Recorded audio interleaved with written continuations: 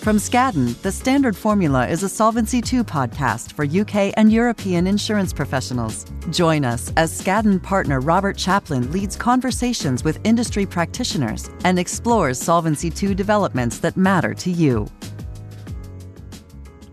Welcome to the third episode of our Standard Formula podcast.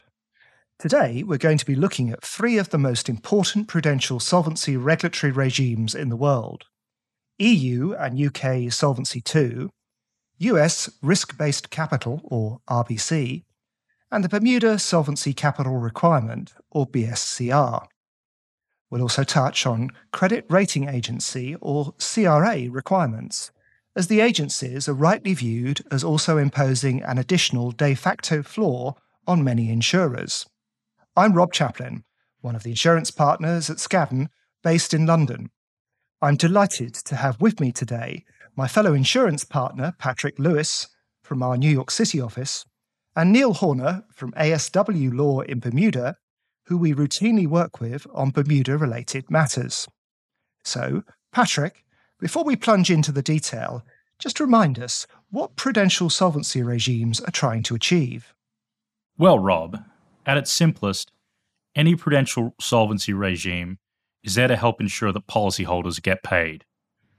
No prudential regime is intended to be a zero-risk system, as that would mean the amount of capital that insurers had to hold would be prohibitive, and that would, in turn, make insurance unaffordable.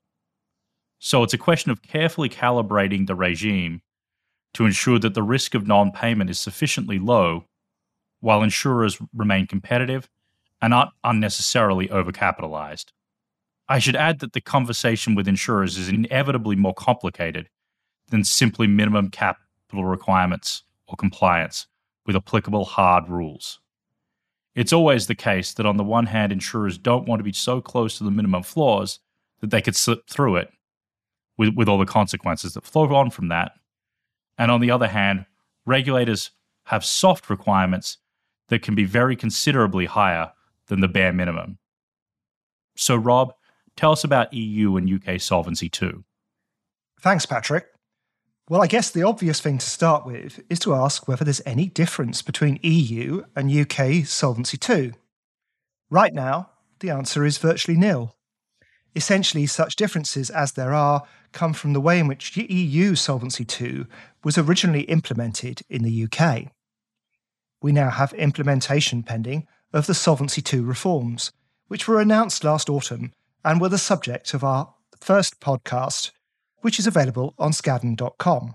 In practice, and like many, we do wonder whether the reforms will make much difference in practice. For example, we suspect that much of the potentially £100 billion of risk margin release may well get trapped through the new powers of the UK Prudential Regulatory Authority and its new rules regarding matching adjustment. We did wonder if the UK government might do something truly radical, like create special regulatory and tax regimes for reinsurers above a certain size, which matched those in Bermuda, like for like, which would have been a complete game changer, but the government didn't grasp the nettle. So how does the Solvency II regime work? Well, like any prudential solvency system, it's a stack of requirements. First, you must have enough reserves to cover the best estimate of liabilities, or BEL, which is essentially an assessment of the present value of reserves you need to cover all claims in the future, with no margin of prudence or optimism. Second, you must cover a risk margin. Third, you must hold enough capital to cover your Solvency Capital Requirement, or SCR. The risk margin is an assessment of the cost of the capital required to fund the SCR over its lifetime. The only element of these three which is truly capital is the SCR, as new liabilities coming into the BEL should ordinarily be covered by ongoing premium income, and assuming the cost of capital in the risk margin is correct, itself a controversial topic, you would expect to spend the existing risk margin and pay out the existing reserves. So, for today's purposes, it's right to focus on the SCR. Fundamentally, the SCR is an assessment of the capital required to ensure that the insurer can meet its policyholder liabilities with a 99.5% certainty over a 12-month period. insurers can use a prescribed standard formula to calculate the SCR, or, with the agreement of the national regulator, an internal model, which is a bespoke formula developed by the insurer. The regulator may require the use of an internal model for complex or unusual insurers and may increase the standard formula SCR if it feels that's inadequate. The SCR itself is broken down into a series of modules. Essentially, what it's trying to do is ensure that all quantifiable risks are covered. At a glance, the modules cover non-life, life, and health underwriting, market risk, counterparty default risk, intangible assets, and operational risk. Adjustments are made for the loss-absorbing capacity of the technical provisions and deferred taxes. A term you hear often is the solvency ratio.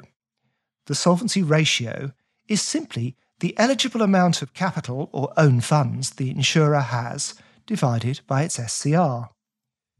You also hear the term minimum capital requirement, or MCR. The MCR is a lower trigger level for regulatory intervention set at an 85% rather than 99.5% level. If you go down through the MCR, then the regulatory intervention is much harsher than for an SCR breach. Another jargon point is solo versus group SCR. The solo is for the insurer itself and the group for the group of which the insurer forms part, thus recognising that companies enjoy benefits but also can suffer detriment from being part of a group.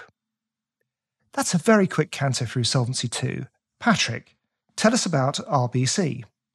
Thank you, Rob. Of course, the first thing to note is that insurance regulations in the US are at the state level. Each state has its own insurance commissioner who's in charge of the rules of that state. The insurance commissioners then come together in the National Association of Insurance Commissioners, or NAIC. The NAIC sets out template rules which state commissioners can adopt. These rules prescribe the risk-based capital, or RBC regime. This effectively means that there's a more centralization these days, at the federal level, on what the core rules are, although not all states have adopted the model rules. Just like the solvency ratio for Solvency II, you hear the term RBC ratio. This is essentially the same concept, the eligible total adjusted capital of the insurer divided by the level of its RBC. Again, like Solvency II, the system works by prescribing regulators to take increasingly strict preventative and corrective measures as the company's solvency position decreases. Again, this is about policyholder security. Falling below each level of these different levels require action by the company, the regulator, or both. There are 4 levels. First, there's the company action level, which is at an RBC ratio of 200%. At this level, the insurer has to submit a corrective action plan to the regulator. Second, there's a regulatory action level, which is an RBC ratio of 150%. At this level, the insurer must submit an action plan. Third, there's the authorized action level, which is an RBC ratio of 100%. At this point, the regulator has the option of taking over the management of the company. Fourth and finally, there's the mandatory action level, which is an RBC ratio of 70%. The regulator is then required to take over management of the company. Typical management actions that an insurer might take in these situations are the raising of capital, writing less new business, doing a backbook deal to raise capital, changing its asset mix, or selling assets or even itself. So what are the risks that the RBC system looks at?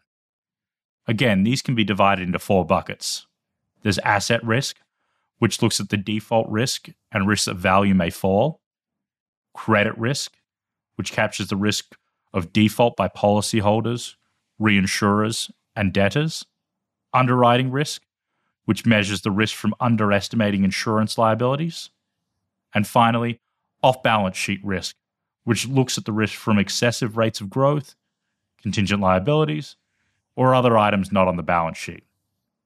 The formula works on a square root basis, which means some diversification benefit is reflected. Analogous to both Solvency II and BSCR, which both take into account diversification. Lastly, it should be noted that health, life, and property and casualty insurers each have specific RBC requirements to reflect their specific risks. In short summary, the life RBC includes asset risk, insurance underwriting risk, interest rate risk, business risk, and affiliate and other risk. The health RBC includes asset risk, insurance underwriting risk, credit risk, and business risk. The P&C RBC includes asset risk, credit asset risk, insurance underwriting risk, and catastrophe risk. Rob, I think that's probably enough on RBC for now. You can certainly see there are some common themes between RBC and Solvency II. Thanks, Patrick. And that's a really good point. The regulators haven't missed that and have reflected it in a concept called equivalence.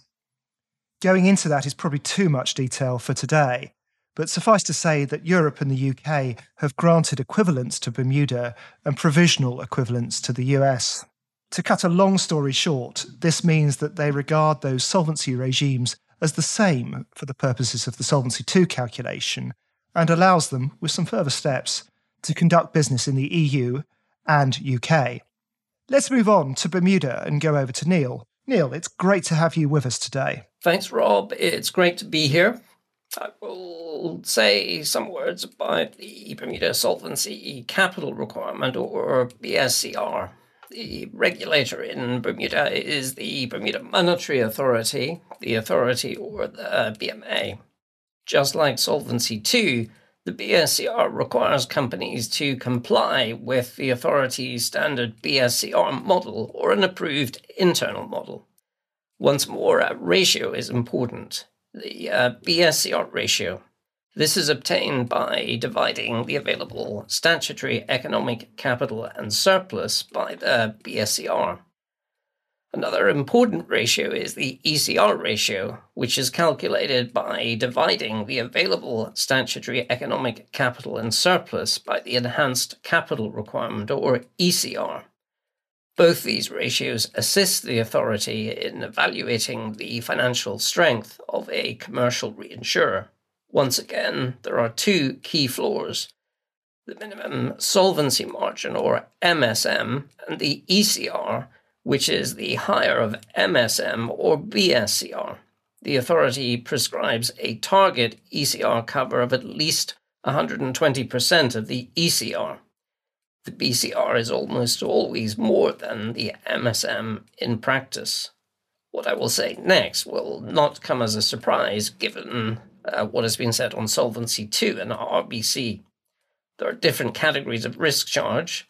The most important categories are fixed income investment risk, equity investment risk, which includes real estate investment risk, credit risk on reinsurance and accounts receivable, interest and liquidity risk, concentration risk, premium risk, reserve risk on adverse development, catastrophe risk, operational risk, and foreign exchange risk. The calculation is then done by multiplying the prescribed capital factor by a defined exposure amount. Thanks, Neil. I'm conscious also that credit ratings are particularly important for the Bermuda insurance industry. Can you just say a few words on how the credit rating agencies, or CRAs, approach their task? Yes, Rob, with pleasure. What I will do, perhaps, is focus on a leading CRA, although the principles are similar for the others. This leading agency has its own calculation of capital adequacy, which is called its Capital Adequacy Ratio, or CAR. Like the other calculations we have described, the CAR reflects the relationship between an insurer's balance sheet strength and the financial risks it faces, and guidelines for the net capital required.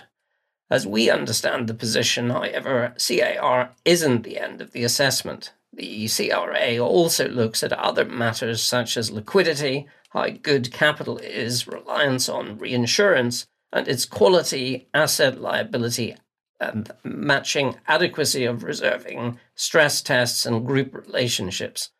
Operating performance, business profile, and operating risks are also considered. Neil, that's super. Thank you. Thank you once again to both Neil and Patrick for participating today. So let's try and draw this together. What I would say is you can really sum up prudential requirements as having three elements, and these are reflected in all the regimes we've talked about today. First, companies must be required to estimate their liabilities in a sufficiently conservative way. Second, the calculation should force insurers to invest in assets with appropriate liquidity and risk profile. Third, that companies must finance an excess of such assets with capital of a sufficient quality. Put that way, it does sound quite simple, although inevitably it's a lot more complex in practice. That takes us to the end of this episode of the Standard Formula podcast. We hope you found this episode useful. We look forward to you joining us next time. Thank you for joining us on The Standard Formula. If you enjoyed this conversation, be sure to subscribe in your favorite podcast app so you don't miss any future episodes. Additional information about Skadden can be found at skadden.com. The Standard Formula is a podcast by Skadden, Arp, Slate, Marin, Flom, LLP, and affiliates. Skadden is recognized for its deep experience in representing insurance and reinsurance companies and their advisors on a wide variety of transactional and regulatory matters. This podcast is provided for educational and informational purposes only and is not intended and should not be construed as legal advice. This podcast is considered advertising under applicable state laws.